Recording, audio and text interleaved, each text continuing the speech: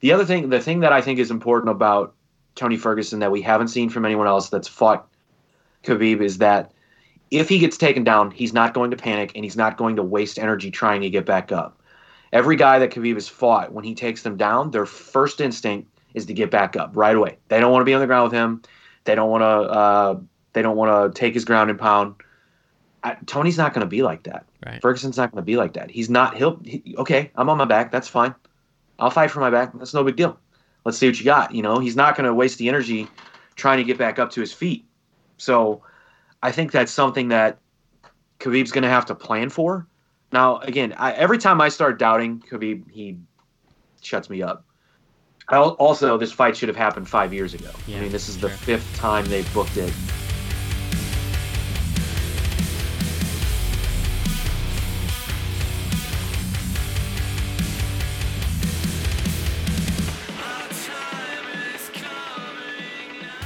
Hey CEP listeners, thank you for checking out this episode of Raised on the Radio from the CEP Network. As always, if you like what you hear, do us a favor and hit that subscribe button and give us that 5-star rating.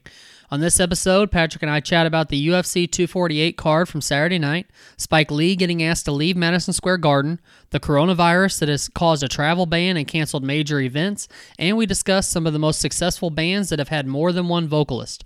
If you have any questions for Patrick and I or any topics that you would like to hear us rant about, make sure to hit us up on any of the CEP social medias. We are everywhere. Also, make sure to check out the Cerebral Entertainment Podcast, which is another weekly show on the Cerebral Entertainment Podcast Network, and the MMA on the Mic live stream podcast that we do on Facebook Live and YouTube for all the major UFC cards. Now that all of that is out of the way, I'm going to quit rambling. Let's get into it. Hey everybody, thank you for checking into this edition of Raised on the Radio. I am Cole Cato. I have my good friend across the table and on my phone, Patrick Blair. How are you, buddy? What's up, dude? I'm tired. You ain't kidding. I'm running on fumes for sure. That damn MMA on the mic thing, if it wasn't so much fun to do, I don't know that I would do it. It was a lot of fun, but I was up late. We were all up late because they usually go late, and then we had daylight savings. No one thought about that, by the way. And so actually, my wife told me about it like 2 days ago. She said, "Don't forget time changes this weekend." And for some reason, in my head, I thought it was on Sundays. I thought Sunday night into Monday, the time changed. I was wrong. Yep, we were all wrong. So now we're suffering from it. Yeah, my wife got up early, which woke me up, and I didn't fall back asleep. So probably 4.5 hours of sleep right now. So whatever. Does the time change usually affect you for a week or so? No, I don't even. To be honest with you, I don't notice. Really? Yeah, just because I don't stay up late during the week. Right. I just don't. Even if we went through the whole first season of Hunters, and when it was like, all right, it's getting to be that time where I normally go to bed. There was another episode where I was like, nah, I'm good. I'm going to bed. Yeah. Even if I was into it, I'm like, I'm going to bed. So go to bed early, wake up early all the time, even if I don't have to. So I don't really notice. Some people say that it affects. I believe me. The only time that I've noticed like physically, like my body had to adjust and my brain had to adjust is when you go overseas and you have to adjust to the time change there. Right. That messes with your head because you have to find things to either A, take your mind off of it, or B, get you somewhat acclimated to being tired like you would be here, That messes with your head. Daylight savings here, again, I don't even notice, but... I can imagine, like, fighters and stuff when I know a lot of them will go over weeks, if not even a month ahead of time in some places, just to get acclimated before the fight actually happens. But, there's some fights where technically it's 2 o'clock in the morning here when they're fighting over there. So, yeah. I guess that's, I don't know if, I guess that's kind of more about like in the U.S. when there's like major elevation changes. I know that they'll go there quite a while earlier so they can get their body acclimated to the elevation change. Yeah, you have to. If I'm a champion though, I'm not going anywhere. Really? Oh, there's a fight in China. Cool. I'm not fighting there. Book me in Vegas. You know what I mean? Yeah. Hey, we want you to go to Brazil. Nah, I'm good. I'll fight the U.S. That's cool. I'll go on vacation, but I'm not going to fight there. No, you can book me in Texas. How about that? Fuck that, man. Well, yeah, but could someone like Khabib or somebody like that, can they do the same thing? Like, would they only like what if he only wanted to fight in Russia? Yeah, well, sorry, bro. No one's going to Dagestan to watch you fight. You need to come to the States. Hate to break it to you. Fucking. Speaking of fights, so we said we're both tired. We're tired for a reason. UFC 248 was last night. Insane. We did our MMA on the mic live stream and podcast, and it was a fun night of fights, man. Yeah. Not so much the main event, but man, I'll be honest. I said last night during that podcast, I didn't hate that fight, and I still don't. I was able to find it on YouTube. So on the treadmill today, I rewatched it. I didn't hate it. I really didn't. The weird thing to me though is, like, we both said that they did what Adesanya did what he needed to do to win the fight, and I get it, and I understand that thought process, but Yoel didn't do much for Adesanya to have to just play the game to win. I don't understand what the thought process was behind that game plan for Yoel. I don't understand. I don't think there was. To be honest with you, and I was thinking about it. That first, 45 seconds of the first round where he just stood in the center of the octagon with his hands up, sort of like, it was almost like daring Adesanya to go first. I think he was playing into that whole, I'm the scariest dude in the division. No one wants to fight me, but this guy does. So if you wanted this, come and get it. Yeah. Like, all right, cool, but you still got to fight, man. Yeah. You still got to engage. And, like, that's why I said I didn't hate it. I didn't hate it that much because it was chess. And sometimes fighting is chess and not checkers or Connect Four. It's just not that simple, man. Like, not only did Adesanya do what he had to do to win, but I think he won hands down. I don't even think there was a decision to make, because to me, he dictated where the fight was going. He controlled the center of the octagon. He landed more strikes. Now, albeit there weren't a lot of strikes landed necessarily or thrown necessarily, he still did more. He did more work than Romero. And again, he's the champion. He has much more to lose than Romero does. And that Dana White said in the post-fight press conference, this was this guy's last shot at a title. Yeah. How many chances has he had? And for him to come in here and sort of expect everyone to just be okay with his performance because he's Yoel Romero. And I think that's the other thing too. I'm Yoel Romero, so it's fine, right? Yeah. Again, playing into that image of I'm the scariest guy. No one, okay, but I mean, the goal of the game is to win the title. And you're in a title fight, which he didn't even act like it didn't seem like there was a title involved. Yeah, well, I said from the beginning, too, and I don't know if I said it on our last podcast or maybe on the last MMA. I don't remember, but I mean, that was a weird matchup because they're both counter strikers. They both wait for their opponents to make mistakes. They both wait for their opponents to go first. So I knew to be honest with you, I said last night that I was nervous.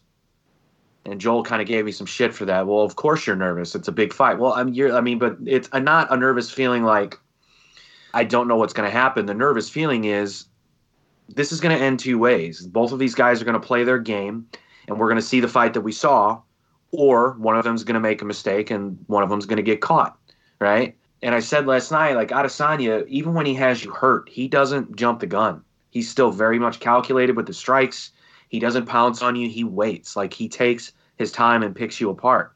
Whereas Romero, typically when you're hurt, he goes like a bat out of hell. That one time last night that he was pressuring Adesanya and had him backed up against the fence, he exerted a little bit of energy and he backed up because he's been known to gas in fights. So he also, in the back of his mind, was thinking, well, I can't go too hard. Right. I've got a 5-round fight against a champion. I need to pace myself.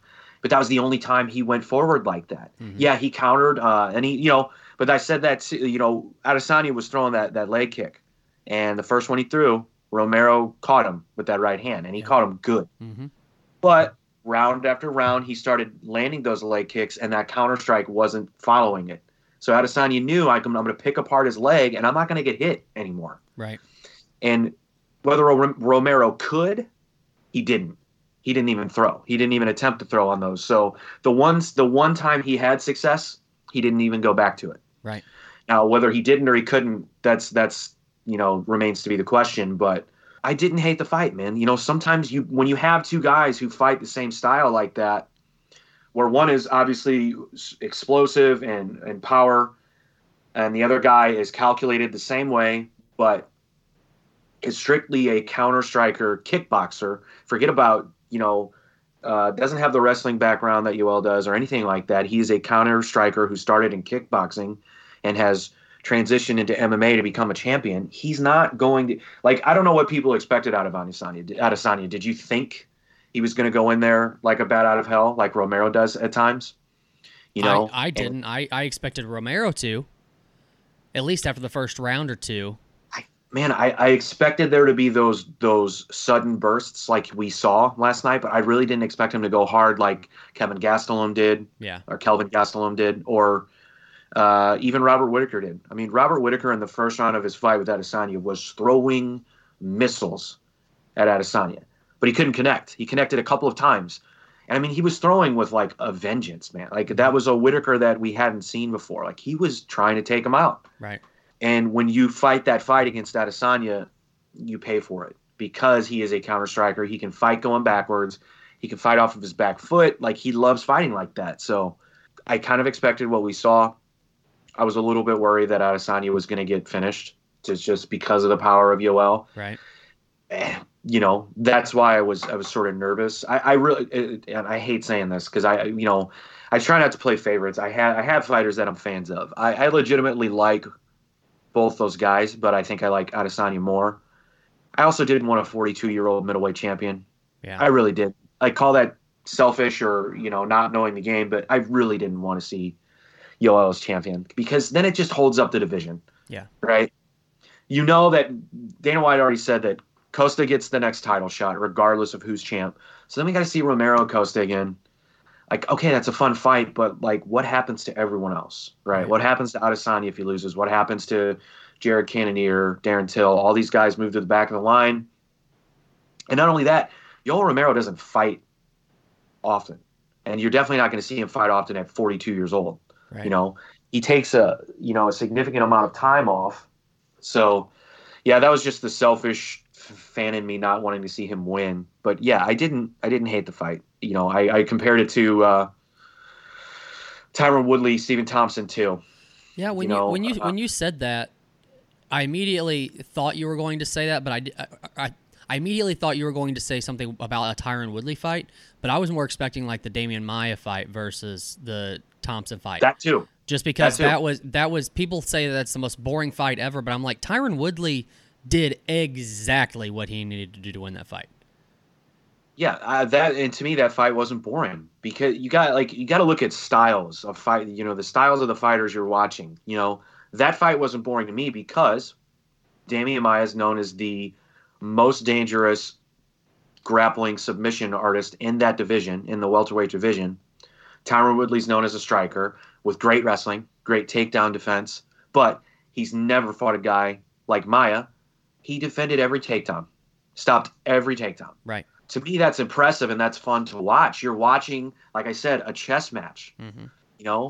And for people to just expect champions to go out there and stick their chin out and just get fucked up for the sake of putting on a good fight for the fans, cool. That's good for the casuals, but your own. In order for you to be a star in the UFC, there's a few exceptions and outliers. You have to be a champion. You want the belt, right? You're getting the bigger fights. You're getting the bigger paydays. And Tyron Woodley was trying to keep that belt for as long as he could. Mm-hmm. So, yeah, doing what he had to do to win, but also, he's there. He can't pick his matchups. He can only say yes to fights. I mean, but also he knew somewhere down the line Maia was going to come, right? And he prepared and fought the fight that he should have fought against Damian Maia. You know what I mean? Which is exactly what Kamaru Usman did to Tyron Woodley too. Exactly. Yep. A very, not. That one wasn't even fun to watch because it was literally Usman had him pinned up against the cage on the ground the entire time. Yeah, he bullied him. Yeah, he bullied him for sure. But that fight last night again was sort of like I said, the Woodley Thompson 2 fight, and a lot of people thought that fight was boring, and it wasn't as sort of action packed as their first fight. But again, Woodley already fought him the first time. He got the better of the striking, but he knows that Thompson brings a different kind of striking that he has to prepare for and be careful of. Also, Woodley is a counter striker, Right. loves throwing the right hand on counters. So it was a chess match, and I didn't hate that fight the same way I didn't hate the fight last night. The other problem is this: those two guys had to follow one of the greatest fights we've ever seen. Dude, that fight was definitely overshadowed. For that Adesanya and Romero fight to have taken fight of the night or anything like that, it would be unfathomable what they would have had to have done to not One of them would have had be to over. Do what? Someone would have had to have lost a limb for them to get fight of the night. Yeah, it was 100% overshadowed by the Joanna and Wang fight. Zhang fight, sorry, not Wang. Yeah, that was insane. That's one of the best fights in UFC history. Yeah. It has to be. It's easily the best women's fight. I don't think there's any argument against that, but it's one of the best fights ever. Right.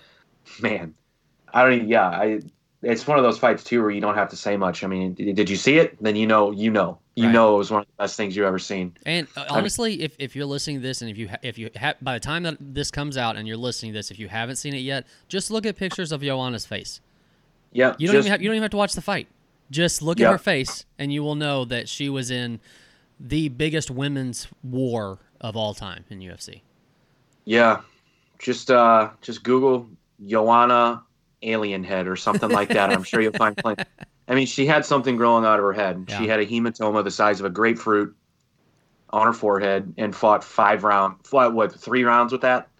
But fought a 5-round war. And, Wiley's face, I mean, she was battered, beat up too. Yeah. And that fight could have gone either way. I mean, I'm just glad nobody was on my side when I picked Joanna in the beginning of that fight. I'm just glad that she kind of earned everybody's respect back by the end of the fight, and I didn't look like a dumbass. Oh, no. I mean, I definitely I wasn't necessarily picking against her because I don't like her. Wiley's so explosive, and, Joanna's had, I mean, let's be honest, her last 5 fights have been tough fights, man. It hasn't been a cakewalk for her, so I just kind of figured Wiley's coming off fresh of winning the title. She didn't take much damage in that fight. She's been steamrolling through the division. I just kind of thought she would just be the more aggressive, more explosive, kind of fresh fighter. But, yeah, I mean, shit. I mean, that was insane to watch. I mean, they both stood in the pocket, trading blows. Neither one of them, there was not an ounce of quit in either of them. Right. When Joanna would get rocked, she'd take a half a step back and then start moving forward again. When Wiley would get rocked, she'd take a half step back, start moving forward again. Like it was, that was not maybe that was a chess match, but it was a damn brutal one. A chess match with missiles involved.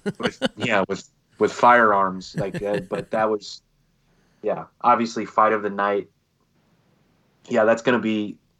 Yeah, they announced the John Jones Gustafsson 1 fight was getting put into the UFC Hall of Fame last night. How ironic is it that was right before the co-main event? It was almost like the co-main event just topped the fight they just put into the Hall of Fame. Yeah, it's a better fight in my opinion. The co-main event last night. Yeah, the Jones Gustafsson for the first fight's an amazing fight. It was an amazing fight, but that fight might have topped it. I just thought it was so funny that it happened right after they announced that fight going into the Hall of Fame. Yeah, overall, good night of fights, man. Sean O'Malley came back with a vengeance. Looks like a world beater. That was so insane. Like, even anybody who comes in, regardless of how long you're in the fight, unless it's like, I guess, a Conor Aldo situation, like you at least, breathing a little heavy. But I don't think he breathed heavy at all from the second he left the locker room until after the fight. Like his demeanor didn't change the entire time, and I don't even know if he was taking breaths. Like he was so freaking calm. Yeah, I read too that he when he stepped into the octagon, he was north of 150. Really? Yeah, which his first few fights in the UFC, he would cut to 135. And then, would enter the octagon still in the high 130s. So, He's Damn. put on a little bit of mass there and has found a way to cut the weight easily as well. So Yeah. that could be problems for that division. Like he's really talented. I wonder who they give him next, because Dana White did say too in that press conference they'd like to get him back in there as soon as possible because he didn't take any damage. It was a quick fight. So yeah, I'm interested to see what they do with him and who they pair him up with next. But he definitely looks like a world beater. But Neil Magny came back. Yeah. First fight since 2018, looked good. Yeah, we talked about that. We talked about that on the last show, and I said that if anybody was ever going to have ring rust, it would be that guy, and he didn't. He looked pretty solid coming back. Yeah, he's a pro. He's just a pro. I mean, there's no other way to put it, but he's a pro. Yeah, like he just understands. He understands how to fight and how to win fights. And he's fighting a super dangerous guy, and he looked like he hadn't had any time off at all. Right. But that's a guy too, man. Like he's gained that experience by just fighting. He fought 5 times in 2016. Jesus Christ, seriously? Yeah. I can't even believe 2015 or 2016. He fought 5 times in 2014 and 5 times in 2015. That's insane. Yeah. Like that's higher than Cowboy numbers. anytime they would call, he's like, yeah, where's it at? I'm there. Wow. And not only that, but he's winning most of those fights. Right. I mean, the losses he's had have been to top level guys like RDA, and he lost to Damian Maia, but man, I mean, that RDA fight too for him was the fight he needed. He would have been considered a title contender if he beats RDA, because that RDA won that fight and then was automatically put into the top 5 and was then fighting those, title eliminator fights and stuff. So Neil Magny was right there. So I can imagine that he's going to kind of get sort of put back into the top 15 here, and he'll get somebody. He's always sort of, it's kind of funny. Like I feel like they kind of use him as a stepping stone for the welterweight division, but he always proves them wrong. Like, right. So you can't count him out. So I'm a big fan of him. It was good to see him come back, and like we said, an overall fun night of fights, man. Absolutely. Neil Dariush and Drakkar Klose. Yeah. I know Dariush got the performance bonus. That was a crazy KO. So, yeah, man, I'm excited. Yeah. I don't know if UFC 249 can top that co-main event. We'll see. I don't know, but if Ferguson comes in and is able to put on a show and actually fulfill the game plan that he's probably going to be coming in with, it has potential to be something great, I think. But I don't know. I don't know if we've seen Khabib stand and bang with Conor, but I don't know if we'll. Do you think we'll see Khabib stand and try to box with Ferguson? Well, he kind of did that with Conor. Well, he used his bread and butter to beat Conor, though. Yeah. But I just know, like, during the fight, like, we were kind of impressed that he stood even for any amount of time with him. I'm pretty sure he was fighting Jesus Christ, a 50% Conor McGregor. So I said it that night, and I'm still standing by it. Okay, whatever. So, but yeah, no, he kind of did that.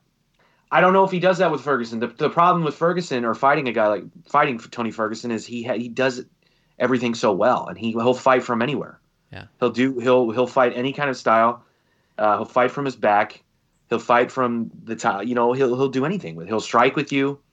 He'll stand and bang with you if the fight goes to the ground. The thing that I think is important about Tony Ferguson that we haven't seen from anyone else that's fought Khabib is that if he gets taken down, he's not going to panic, and he's not going to waste energy trying to get back up. Every guy that Khabib has fought, when he takes them down, their first instinct is to get back up right away. They don't want to be on the ground with him.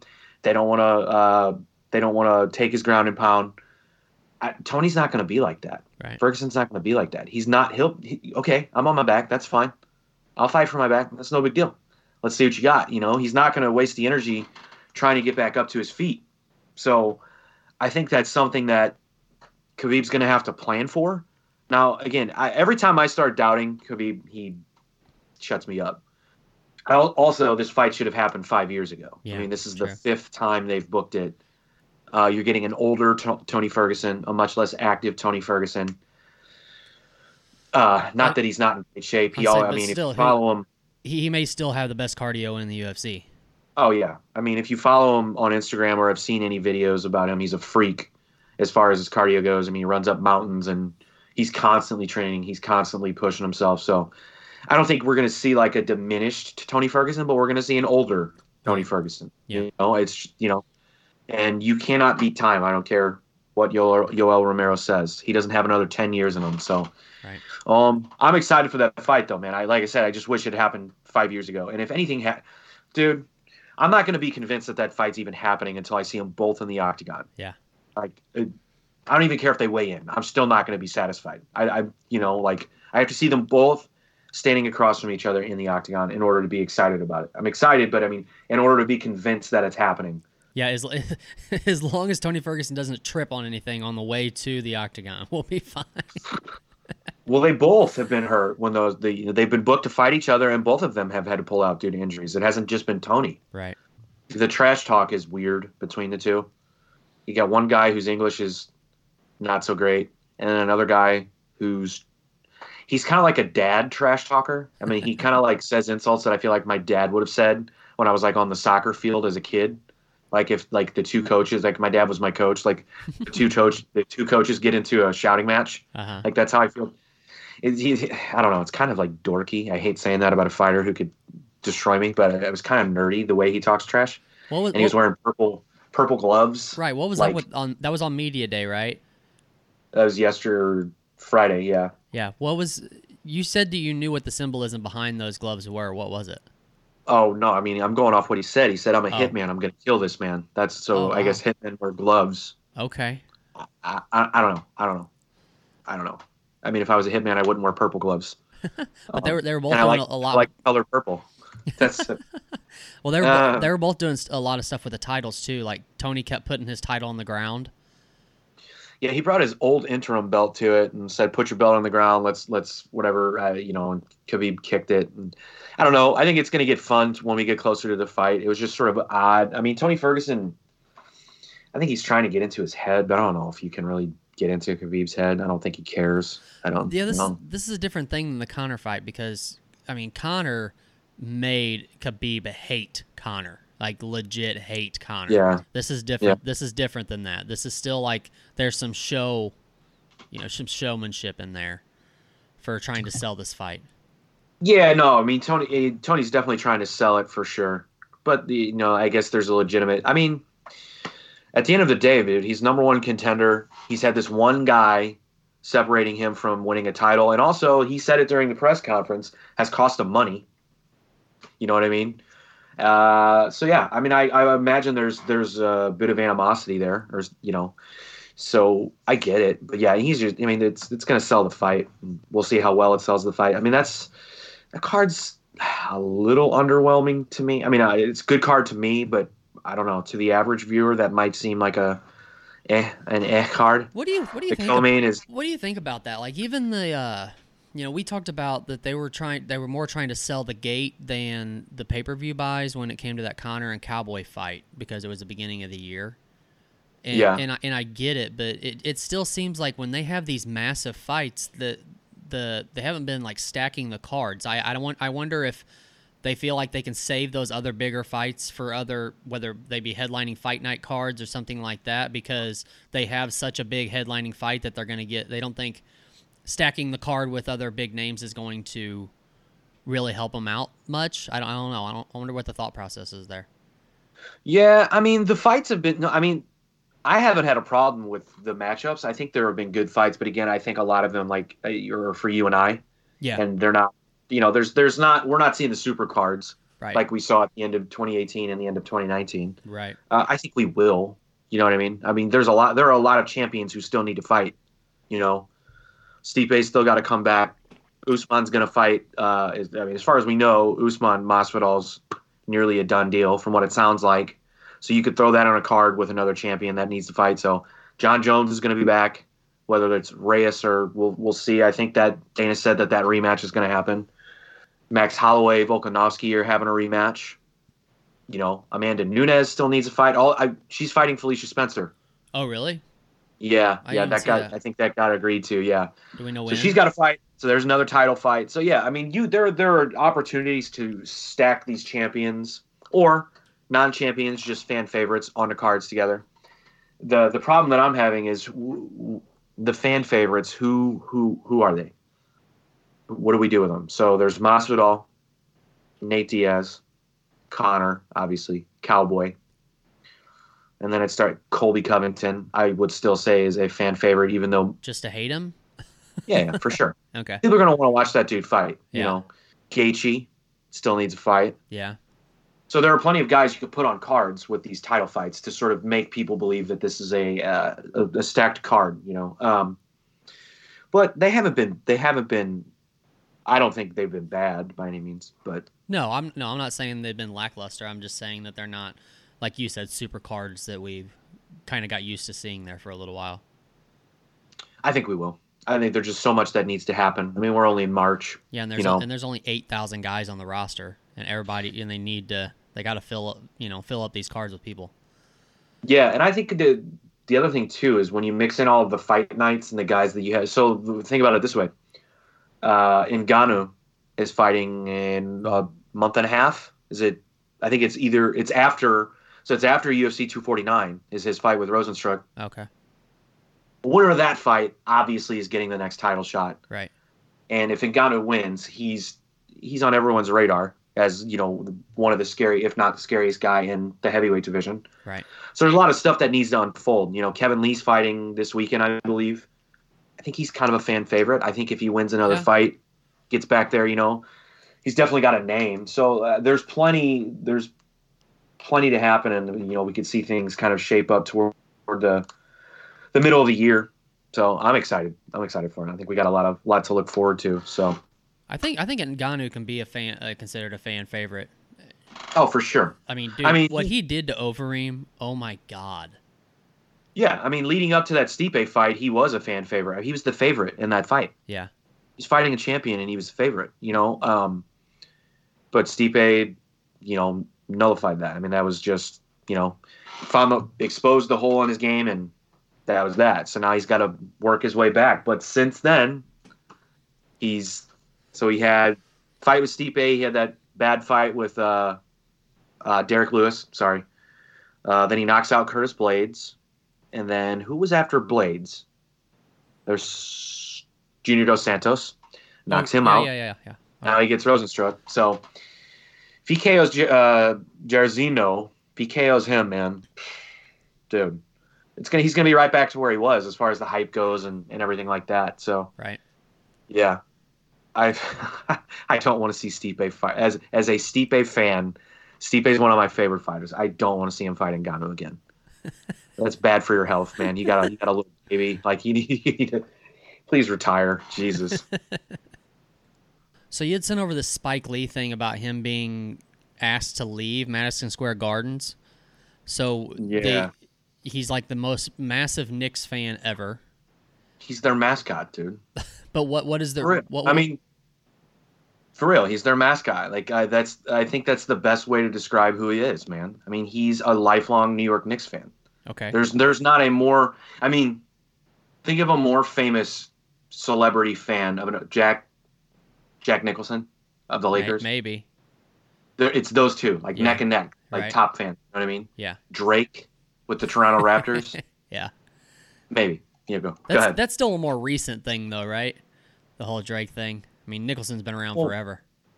Well, right. Yeah. I mean, the Raptors are a newer team. Drake's younger. Spike Lee's been there forever. Yeah. True.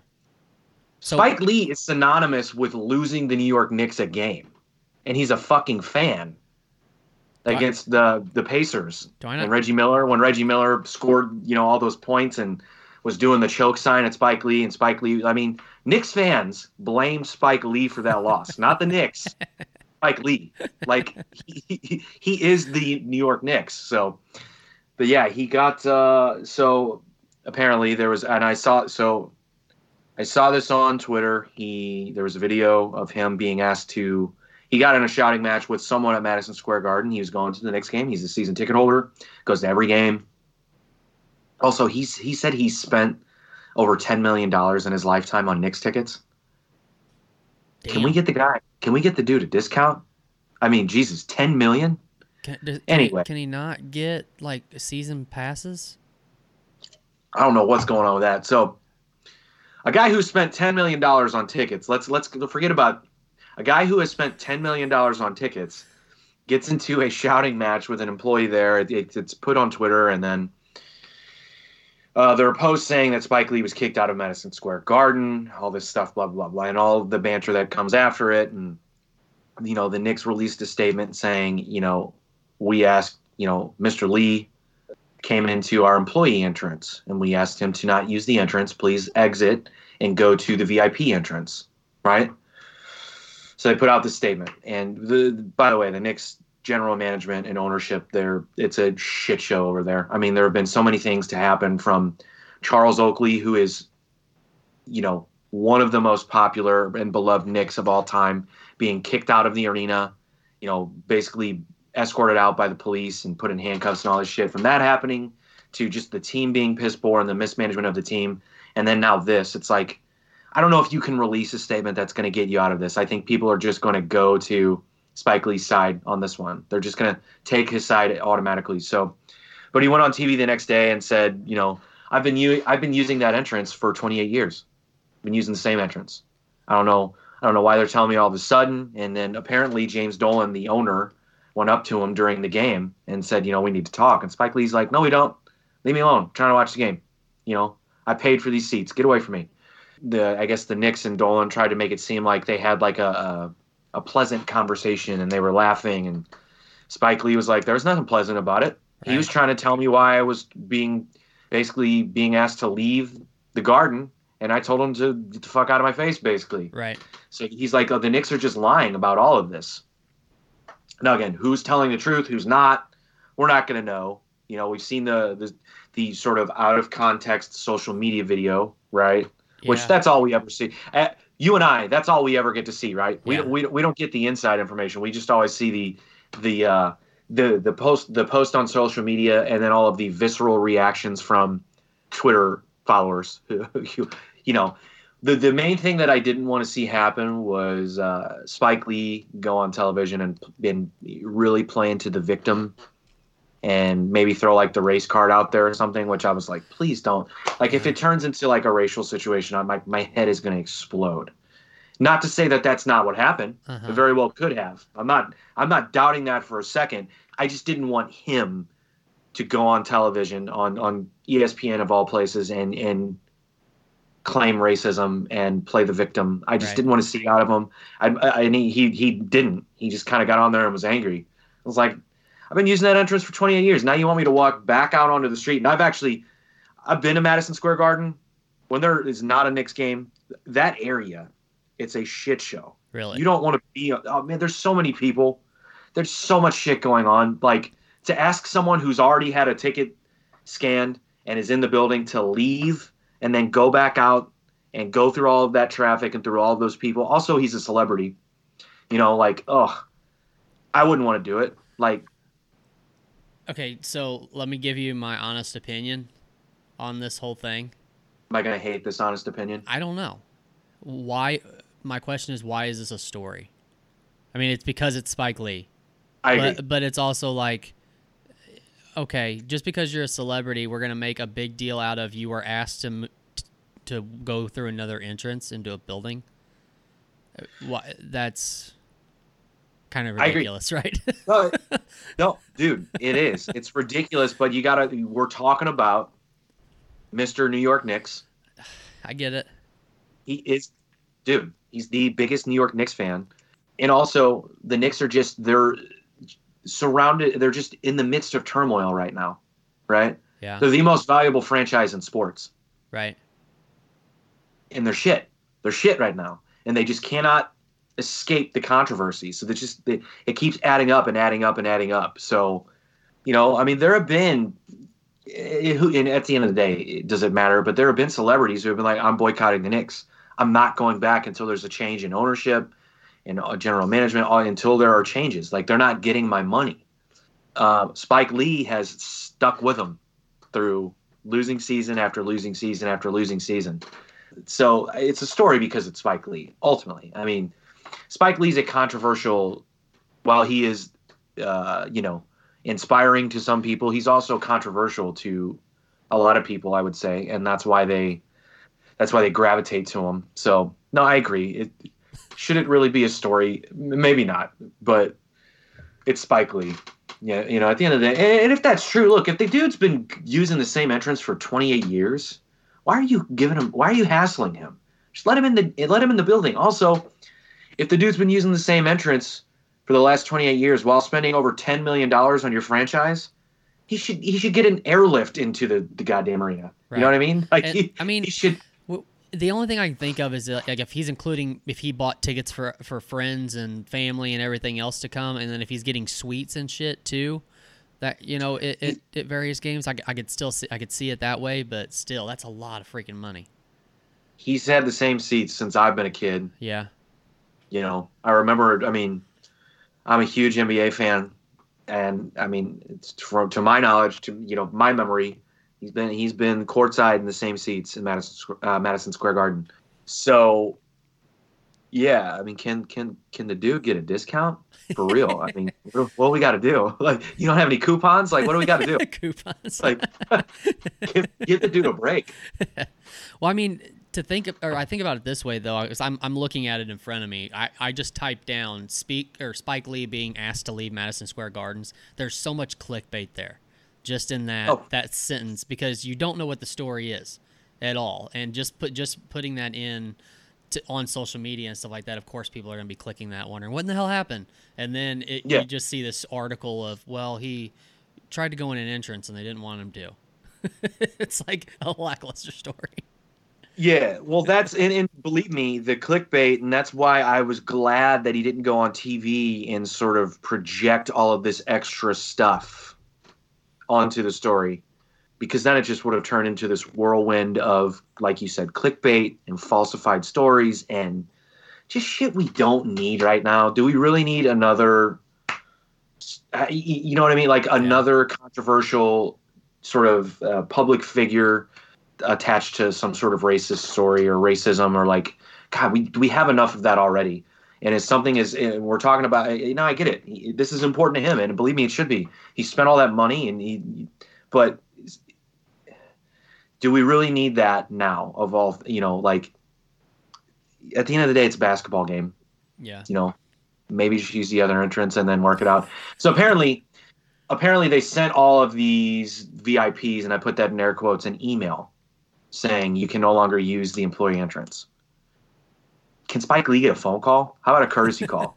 Like an email? You think Spike Lee reads his emails? You know what I mean? You think Spike Lee's like, oh shit, gotta call him? Like, you know what I mean? Like, right. He doesn't care. So I don't know. It again, story but a non-story, and I'm just glad it didn't turn into something bigger. Right. We just don't need that right now. Right. So big upset in boxing. I don't know anything about this, so throw that out to me. Yeah. So there was a WBA title eliminator. Excuse me. My mouth is so, dude. What's that? Isn't that weird? When you get a lack of sleep, there's just no hydrating yourself whatsoever. Like I've been chugging fluids all morning, and I'm still like, my mouth is dry. Well, and I'm like, it could. I mean, those double Tito's and diets probably didn't help from last night. I had one double, sir, and then I had the second one was a single. Yes. How dare you? Okay, sorry. Yeah, so there was a WBA title eliminator. God, that's a mouthful to say. Yeah, I got it out. Yeah, last night. So it was in Brooklyn at Barclays. So it was between Adam Kownacki, Polish guy, lives in Brooklyn, like Brooklyn native. He's fought in Brooklyn. I think that was his 10th fight in Brooklyn, his 5th fight in Barclays. He was fighting a guy named Robert Helenius, 36-year-old guy, kind of on the back end of his career, from Sweden. Big dude, big heavyweight. So the important thing about this is Kownacki was undefeated. He was 20-0. He was considered by many to be the next guy to legitimately challenge one of the champions in boxing. And he actually got offered the fight that Andy Ruiz eventually took against Anthony Joshua. Oh, wow. That upset happened. He turned it down. So now, Do you know? looking Do you back know on why? that, Do you know why? I don't know the specifics, but so Okay. he got TKO'd in the fourth round last night by this Hellenius guy. Damn.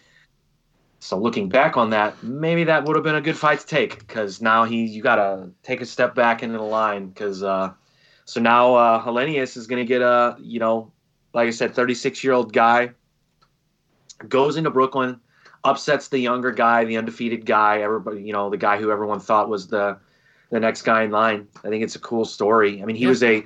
Let me find out the betting odds here. And we talked about. I know last night I said I know nothing about sports betting because I just like sports. I don't need to bet on it. But this was crazy. These numbers. Let me see if I can find it. He was a massive underdog. I mean, so what was Yoel Romero last night? You remember? It was actually pretty close. I think it was like one. I think it was like 180 underdog. I think something like Minus that. 180 I think. or plus No, it'd 180? be plus 180 if you're the underdog. But like I was saying So last night, I'm pretty sure with betting, like the 100 is your baseline. So that's what you're laying. That's the money you're laying down. so Konoski was a minus 2,500 favorite. Holy shit! Yep, and he got TKO'd in the fourth round. Somebody made Somebody some made money. bank. Yeah.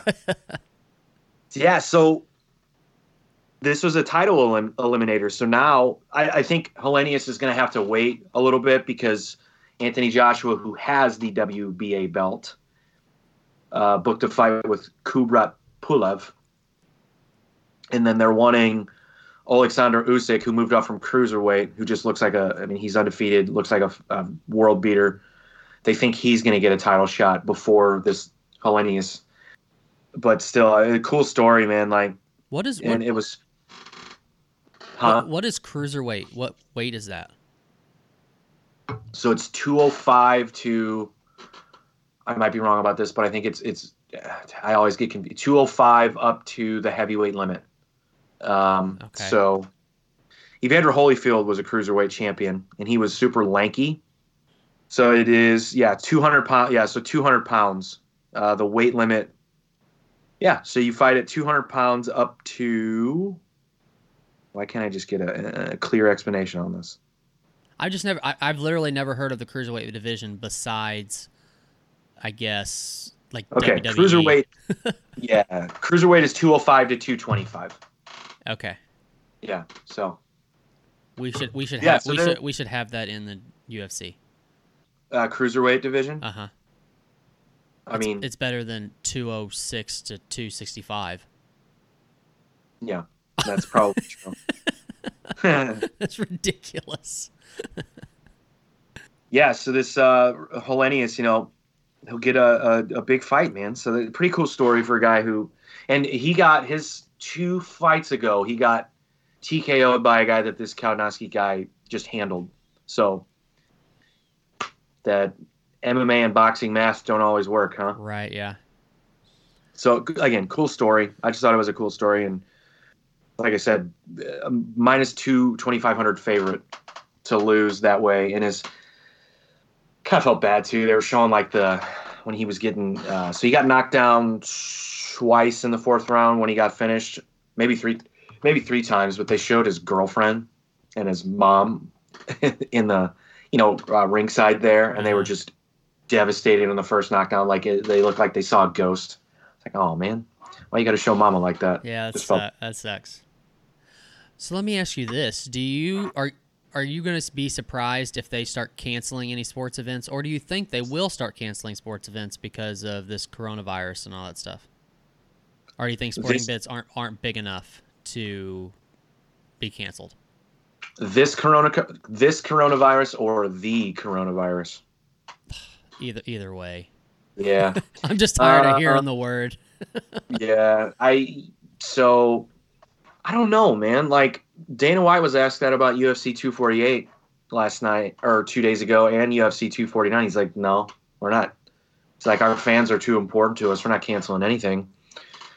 But at what point does it become a risk? I mean, South by Southwest got canceled, but I feel like that's a global event where you have people from all over the world coming to it. Right. You have that at sporting events too. I would imagine we do see something canceled. Yeah. You got to think. Like LeBron said that he wouldn't go somewhere if the stands were going to be empty. Like he didn't want to play a game to an empty arena because the fans were fearful of going out because of the coronavirus. You would think that they're eventually. Well, we'll see how bad it gets. We got our first case in St. Louis. Yeah. I did find out too. It was the girl at Mercy. Yeah, that's pretty crazy, isn't it? Yep. Well, my wife was telling me about. Crazy. She was telling me about that yesterday, and I was like, I wonder if it's possible that that's, the same case that your wife had worked on, and then like 10 minutes later, after having the conversation, we were like, holy shit, it actually was her. Yeah. So she didn't actually work with this person. Oh, okay. This person went to the emergency room because they were feeling ill. Gotcha. So, and that's what that day that it happened, she texted me. She was like, yep, we just had someone come into the ER. They've been isolated because they have China corona. I'm just going to start calling it China corona. And I'm sorry, China, but that's what we're calling it. Like, but they were also, they had been out of the country, correct? She went to Italy. Italy, okay. Yeah. She was in Italy for studying abroad, and she brought it back with her from Italy. Yeah. So yeah, she got sent home. My wife said that the hospital said that her case wasn't severe, and she's been quarantined at home with her parents. Wow. I thought it was kind of funny last night when Zhang was coming out and UFC had put that hashtag China Strong up at the top of the screen, and I kind of looked at you and I was just like, do you think that that's because of, and you're like, yeah, probably. Like I didn't even have to finish my sentence. You're just like, yeah, probably. I'm sure that's what they're doing. That's what yeah, man. If there's one thing that we love, if there's one thing that drives our society, and by our society, I mean here in the United States, it's fear. Absolutely. So the more that this fear of this virus builds up, and the lack of education and misinformation gets just regurgitated to us via the media, yeah, I could see sporting events being canceled. Absolutely. People are. I told you on last week's episode, man. Like, I was being courteous, a courteous human being, by telling my colleagues who have to be around me every day that, hey, by the way, my wife, who works in the healthcare field, had to treat a person who has corona. Now, it wasn't the China corona. It was a different strand. I just thought I'd let you know. And the amount of, like, are you serious? Are you going to go home? Like, what do I need to do? Like, the amount of just overall lack of knowledge, like, around it. I was like, guys, calm down. Like, first, maybe I shouldn't have said anything because now I feel like you're going to, but I was like, no, calm down. Like, how crazy is it that, again, we're driven by fear, but the fear over this is something as simple as, hey, wash your hands. Right. You know what I mean? Like, what are we, 6? Like, no, wash your hands after you go to the bathroom. Wash your hands after you do this. Cover your mouth when you cough, or when you sneeze, cover your mouth, or shoot it that way. Not at people. Like, we're a bunch of toddlers. Like, that's what's behind this fear. Ultimately, is it's a sickness or a virus that it's really quite simple how you avoid it. Right. Well, like I was telling you guys last night, and it's an Ohio thing too, but that Arnold Classic Expo. I mean, that's a 250,000 person expo every year. I mean, it got canceled. It is massive, and they canceled it like 2 days before it. I mean, this is something that people go to every year and fly from all over the country to go to, and they canceled it the week of. I can't imagine how much money Columbus lost out on because whether it be hotels, whether it be bars. I mean, this has to be something that Columbus absolutely loves every year because it brings so much money to the city. Oh yeah, it's a boost to the economy there. Right. I did read South by Southwest didn't have insurance. South by Southwest co-founder Nick Barbaro, who is also the publisher of the Austin Chronicle, said the organization does not have cancellation insurance related to a disease outbreak or triggered by the city declaring a local state of disaster. Dude. That's crazy. Doesn't that seem like it would be some kind of requirement? I mean, cover all your bases. You can only plan on the bird flu so many times, dude. I don't know. That's true. So you said that your company, and Joel was telling us last night too, that his company also is doing a travel ban. So you can't fly anywhere. We can't travel anywhere. And let's Like, not say the name of my company, but no, I'm not. um, I don't want to. I'm just saying that yeah. I know that there. I know Uh, basically what I'm trying to say is there's multiple companies, and I know there's a lot more out there that are doing travel bans to where you can't go anywhere. You're not supposed to travel anywhere. yeah, it's a travel ban, so not just flying. You can't even get in a car and go to your destination. Like you are basically stuck where you're at.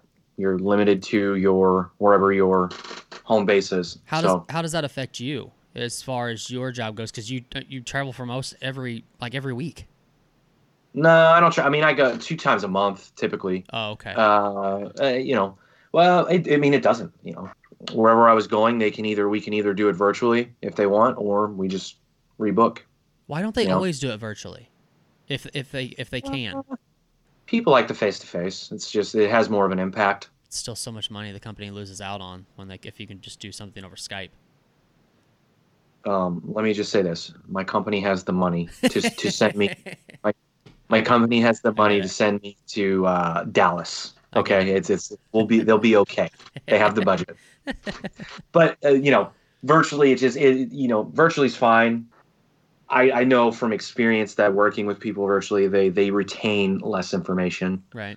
It's not as impactful as me being in front of them and you know, I like face to face meetings anyway. Like Yeah. I called you yesterday to get information from you. I was like, this is just there's some times that I cannot text. I have to speak to someone about the information I'm trying to get from them. So, no, I mean, it has a bigger impact, but you know, some people are gonna do it virtually, I would imagine. Well, but my job doesn't change. I mean, my day to day doesn't change at all. I'm just not going to be traveling anytime soon. So, Gotcha. yeah, And you don't know when that ban's gonna be lifted. no, they until further notice. So That is so we crazy. had We're talking about something that has so many less deaths than the flu every year, but we're not scared of the flu. no, I'm not scared of the flu. Are you? No, I'm not. You got your flu shot? I haven't got it this year. I got it last year. Yeah, I've never never had. Last year was the first year I did it, and it was just because of an insurance thing. Like, my insurance was cheaper because that was like a preventative measure that I took, and I was expecting to get sick from it, which I didn't. So I don't Yeah. know. But I've been told by an RN, and I don't know how accurate it is, but I've been told by an RN that they're always developing the flu shot, but because just like the coronavirus, there's different strains or strands or whatever it is. You may be getting a flu shot right now for a flu that you might not get. You could get a different, you know what I'm saying? Like, you could get flu Yeah. B, but you got the shot for flu A. Yeah, I see. It's all, dude. It's a racket. It's all a racket to me, man. Health insurance, Just take your vitamins, people, flu shots. and Yeah, wash your I mean, hands. eat broccoli and go for a jog every once in a while. You'll be fine. Like, I mean, I don't know, man. Like, I'm gonna have to get the flu shot. I've never had a flu shot, but I'm gonna. I mean, I'm bringing a baby into the world, so Yeah, I get I'm it. gonna. My wife is all over my ass about it to get it. So, Yeah. but yeah, I mean, it's all a racket to me, man. Like, I've been told my health insurance is good. I would have no idea if I don't go to the doctor unless I'm bleeding out of the eyes or ears. Like, it's every time I go, it's something new. Something's not covered. Something costs more now. It's like going to a mechanic. Like, I can't do it. I can't do it. It's infuriating. I mean, it enrages me every time. The few times, you know, and I'll always be like, no, I feel like shit, but I feel like I can just, and I don't get sick often, you know, once a year, maybe. But when I was when I was an unhealthier person, not a good diet, living off of whatever I lived off of and whatever, I got sick a lot, you know. I always thought it was something's wrong with me. No, yeah, you're not treating your body the right way. That's why you're getting sick. So now that I do all of these things, like, I don't get sick often. And so, like, when I get that feeling of like, man, I do feel like shit, but I think I can pull through. And I'm like, nah, I'll talk myself. Like, maybe I'll just go to the doctor. maybe I'll go to urgent care because it's 10 p.m. and I can't get into a doctor. So maybe I'll just go and see what they say. And it's always something so minuscule, and it cost me $400. Because I was there. I'm like, I never learned my lesson. Like, I'm sitting here telling you it's all a racket, but I buy into it all the time. I'm such a hypocrite. I've been a hypocrite on our first 3 episodes, each episode. You're welcome. About something. I told you I wanted to succeed in that every episode. How do you pull that out of me every time? I don't know, but health insurance is a scam. I said it. The funny thing is that you are, you're talking about having to get the flu shot now and everything like that, and that you don't get sick, but now you're going to bring a baby into the world, and that's probably all going to change. Yeah, especially when it starts school and things like that, because little kids get around other little snotty little kids, and then it comes back to your house. They're haven for germs. Yeah. They're little beds of disease. Ugh. What was I thinking? Terrible idea. Terrible ideas. So you said something last night. We were talking about walkout songs again. For if you were a fighter, what would you walk out to? And I don't know who asked me. Someone asked me, "Is your walkout song changed?" I'm like, "Nope, it's New Noise by Refused." And then we have one of my buddies there who is a fighter, and we said, "Hey, man, what's your walkout?" And he said, "I got a couple." He's like, "I walk out to Maylene." And you go, "Who's Maylene?" And I put my head on the table in disgust with you. And I was like, "Maylene and the Sons of Disaster. You don't know that band?" Did you expect me to know?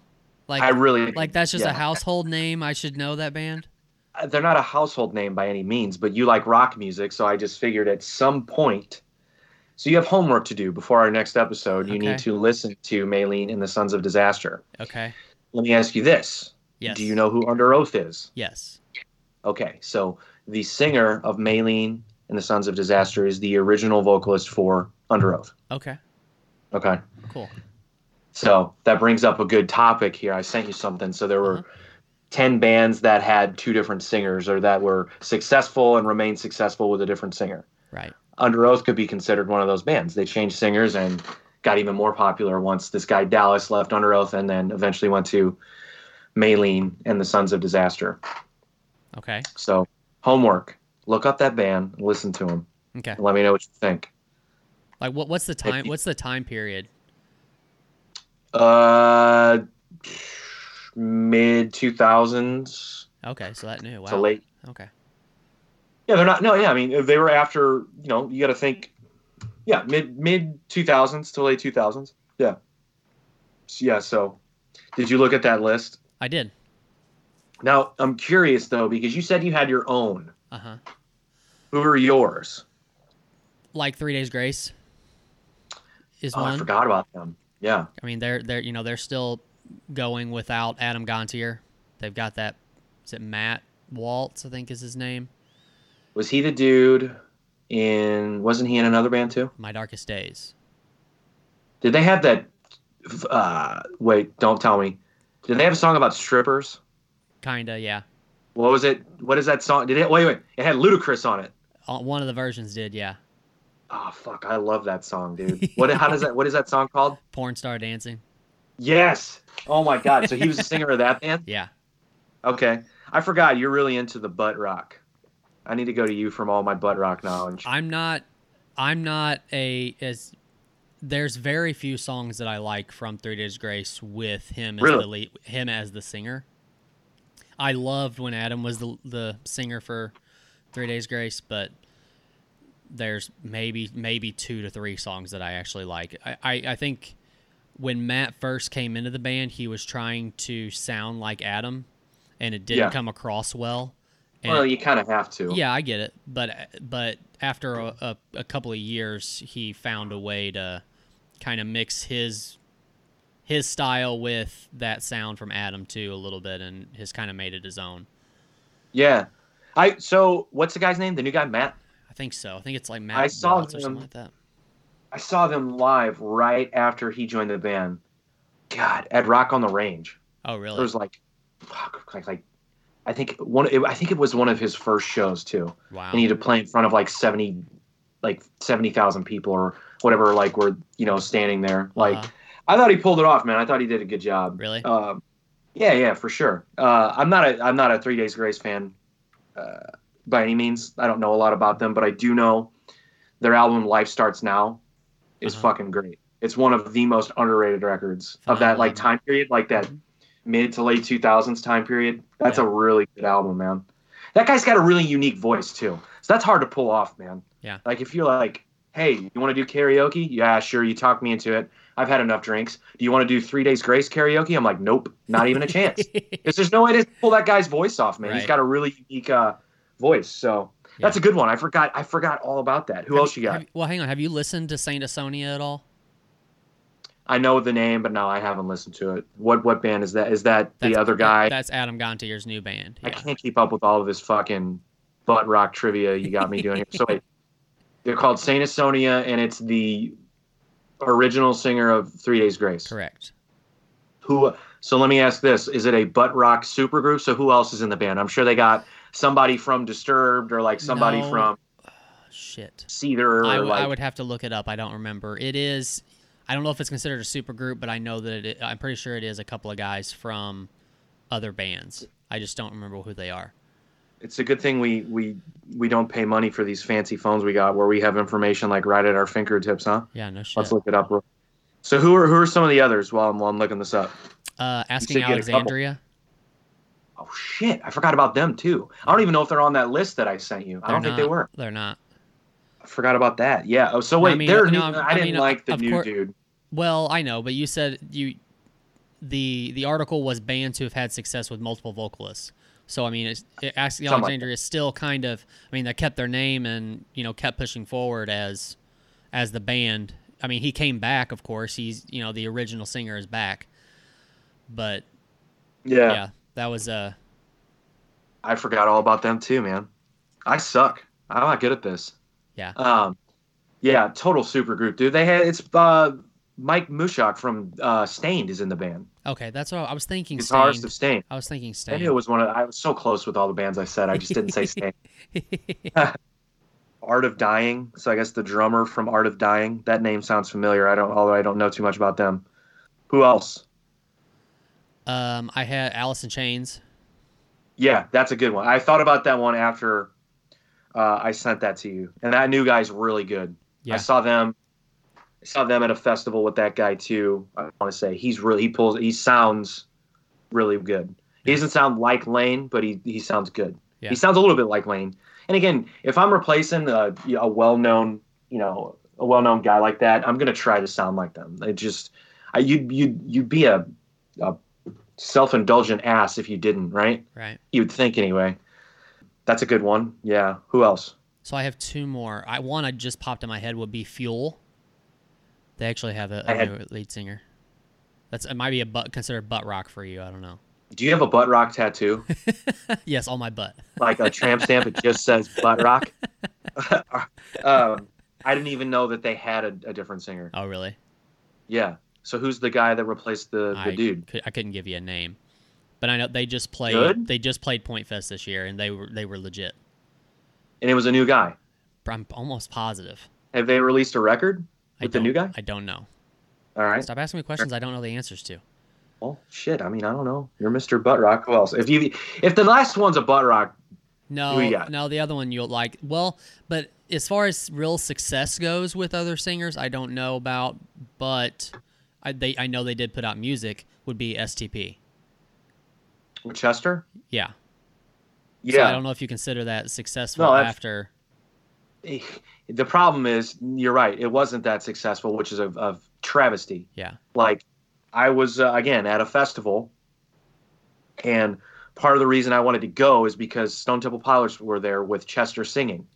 And they get on stage and they start playing, and I'm loving every minute of it. And I'm looking around, and there are people on their phones taking selfies, having conversations. And I wanted to smack every one of them and be like, do you realize what's happening on stage right now? Right. And you're blowing it off. Like, what is going on? Like, so that absolutely counts. That's a good one. I wouldn't even have thought of that. That's a good one for sure. Yeah, that was the last one that I had. Well, I tell you, I had one, but it was already on here. And then there was another one that you gave me too that I didn't realize, unless I guess they have a new lead singer now. Flyleaf. I guess Yeah. they have a new lead singer now because Lindsey Sturm? Lacey. Lacey Sturm. She is doing kind of like her solo, her own thing now, I think. Yeah, no, that happened a while. So I actually played with the new girl in 2014. Okay. Played with Flyleaf with the new girl. Where was that at? Pops. Oh, okay. Yeah. And she's good. She sounds really good. The music it got a little more aggressive with her in the group. It's a little bit different style. She did not sound. She did. I think on the hits, the Flyleaf hits, she would sound a little bit like Lacey. But no, I mean, definitely different. Lacey was good too. They had some really good songs in that first record with Lacey. Yeah. That was Was that like All Around Me? Is that the album you're talking about that had that on it? Yeah. That was a good record. Fully Alive and yeah, that was a good one too. Yeah, that was good shit. I still like live. They're a very underrated band. They're very very good live. Very good on stage. I seen them. I seen them once at.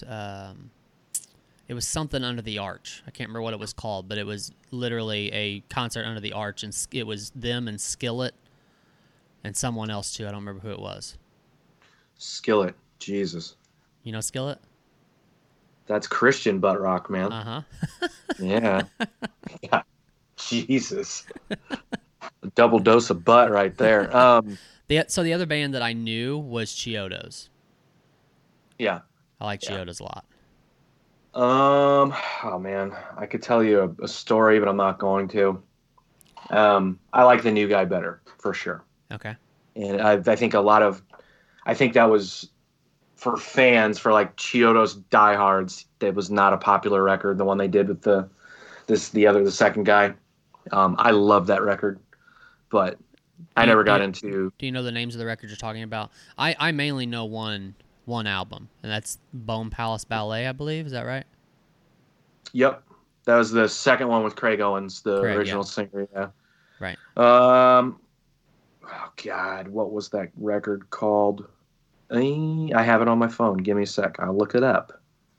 Did they have an album or a song called Devil or something, like more recent? Or did I completely just make that up? Maybe. I've sort of lost touch with that band and that whole scene. Illuminatio was the one. It was in 2010 with the second guy. What was the second guy's name so I can stop calling him second guy? Brandon Bulmer. Yeah, he was good, man. It was a different sound. I liked his voice better. I never really got into Craig Owens' voice. It was just too much for me. Under Oath was the one we talked about earlier. There's another one. Dallas Green leaves, or Dallas Taylor. Did I say Dallas Green? Dallas Taylor leaves, and they got the new guy. Well, I'm thinking about it because you mentioned Under Oath, and I'm going to go back to Butt Rock, and I don't know how big of a fan you are of Breaking Benjamin, but that new Aurora album that they put out, they've got quite a few. Like the lead singer of Under Oath does a song with them. Lead singer of Red, I think. Lead singer of Cold did a song with them. Adam Gontier did a song with them. That Dance with the Devil is fucking awesome. I take back my statement. I think you should get a Butt Rock face tattoo. Okay, I can do that. Not a tramp stamp. I think you're all in. I think you're all in, and I think you need to go full face tat for sure. I appreciate. Butt under one eye. You need to go Post Malone with it. Butt under one eye, rock under the other. Okay, I can do that. That's it. You're welcome. Kill Switch Engage. Yes. Is another one. Yes. That's a big one for me. I am I love both guys, and I remember hearing Kill Switch for the first time back in 2002 or whatever with Jesse Leach, and I was like, whoa, what the fuck is this? But I'm a Howard Jones guy for sure. Okay, so like Arms of Sorrow, and that's Howard Jones. That's the one you like better, you said? That's the singer I like better for sure. You like better, okay. Yeah. As far as their records go, he's on my favorite record of theirs as well. They're without a doubt. I mean, The End of Heartache is one of my favorite. I mean, if I came up with a list, right, you'd have to give me time, but a list of top 25 albums, it's in my top 25 for sure. And then he did As Daylight Dies was the second one with Howard, and then he left the band. Yeah, I just always liked his voice better. I like his scream better. Just, nothing against Jesse Leach. I think he's good. I was always just partial to Howard Jones. But both very good singers, man, and good records, good music, man. One of my favorite bands for sure. So I know of Norma Jean, but I couldn't tell you a song that they sing. They're not butt rock enough. Yeah. They're the furthest thing from butt rock. Yeah. I mean, like I said, the rest of these, like I know of Mice of Men, I know of Dance Gavin Dance, I know of Bless the Fall.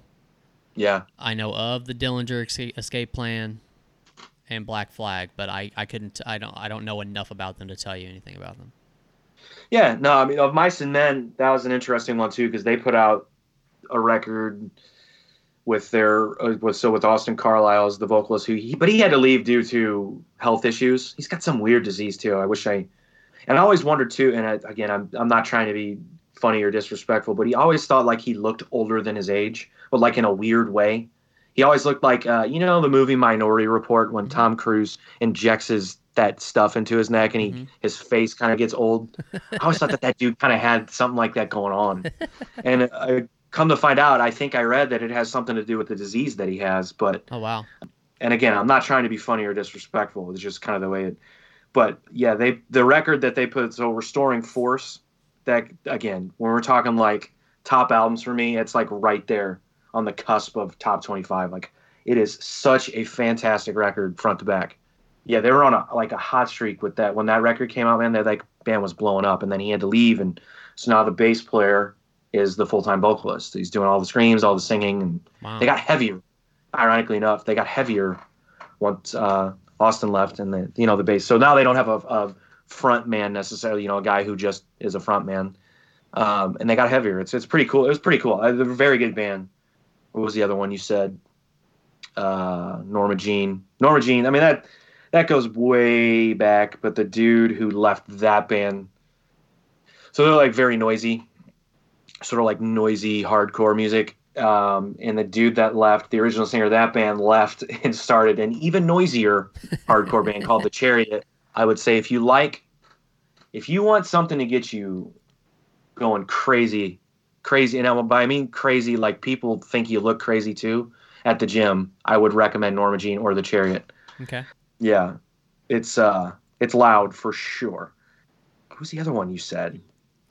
We got Black Flag. Dance Gavin Dance. Okay. I never got into Dance Gavin Dance, man. I don't know much about them because I was never a fan, so I couldn't tell you anything about either singer. Black Flag's an interesting one though, because it was they've had multiple singers, but that's Henry Rollins. That's what I thought. Henry Rollins.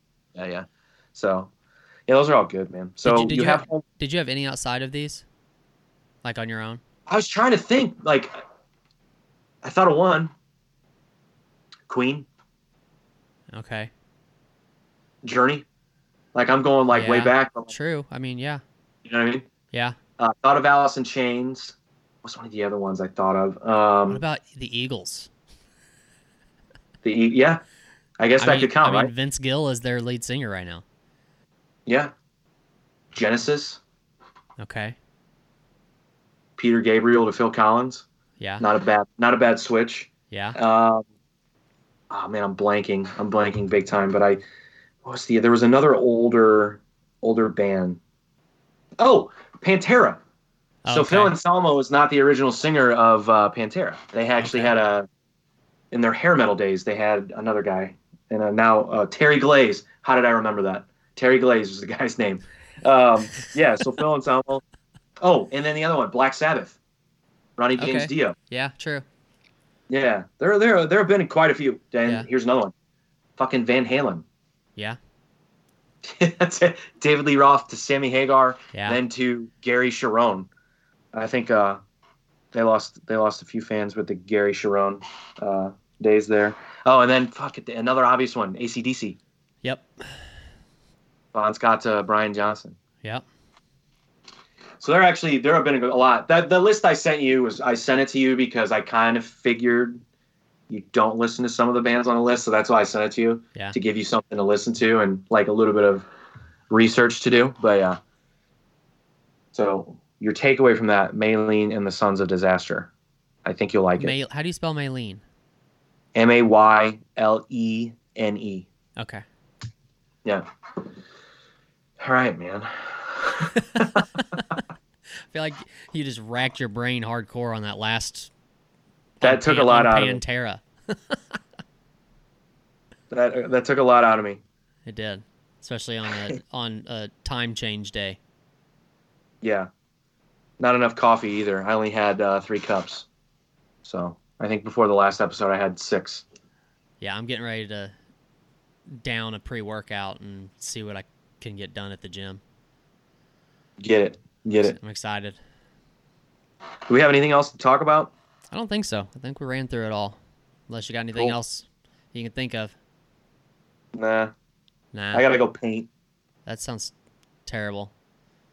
It's not terrible. But you did tell me that you have a process that I didn't think about, so it sounds like your process is going to be foolproof.